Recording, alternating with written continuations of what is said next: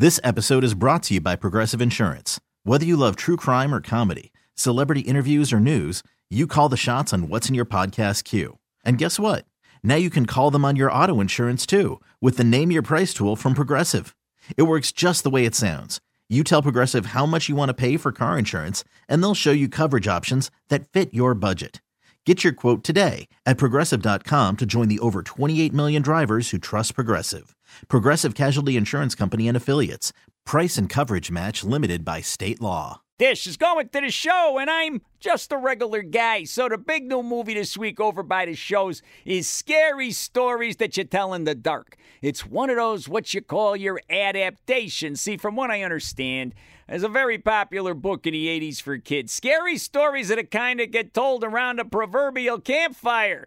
Ghost stories, escape mental patients, scary urban legends, that kind of thing. Now, this particular book was way past my formative years, so I don't know this book, but, I had Tales from the Crypt, so I get it. But here's the thing with this movie. Instead of making this an anthological sort of thing, where all of the stories are laid out one right after another, they've weaved the stories into the plot, and the stories now happen to the movie's characters, which is another collection of kids in a period piece time frame, kind of like Stranger Things and It. And this movie is in 1968, a year scarier than any of the supernatural and deadly dead monsters in a movie because they keep showing Nixon on the TV. Huh, he's scarier than some dead monster looking for his missing toe.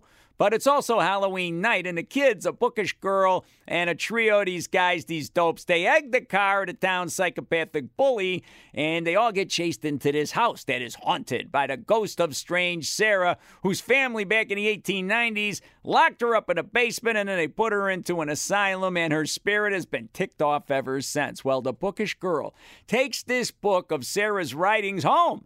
Never a good idea because it turns out that Sarah is still writing these stories from the grave in real time. It's like the book just writes itself, and her stories now involve the kids, and they're all starting to come true. So they got to try and stop the stories before it's too late, and that's the movie.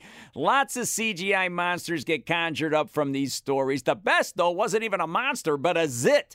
These are stories for kids, okay? So the movie is just gross and lightly terrifying enough. I don't think it's really nightmare-inducing. I don't know. I don't think so. Because it's a classy production. Guillermo del Toro produced it. But for a version of an iconic book, it kind of falls short. Better the kids should experience these stories by reading them out of the book with a flashlight under the covers of the bed, right?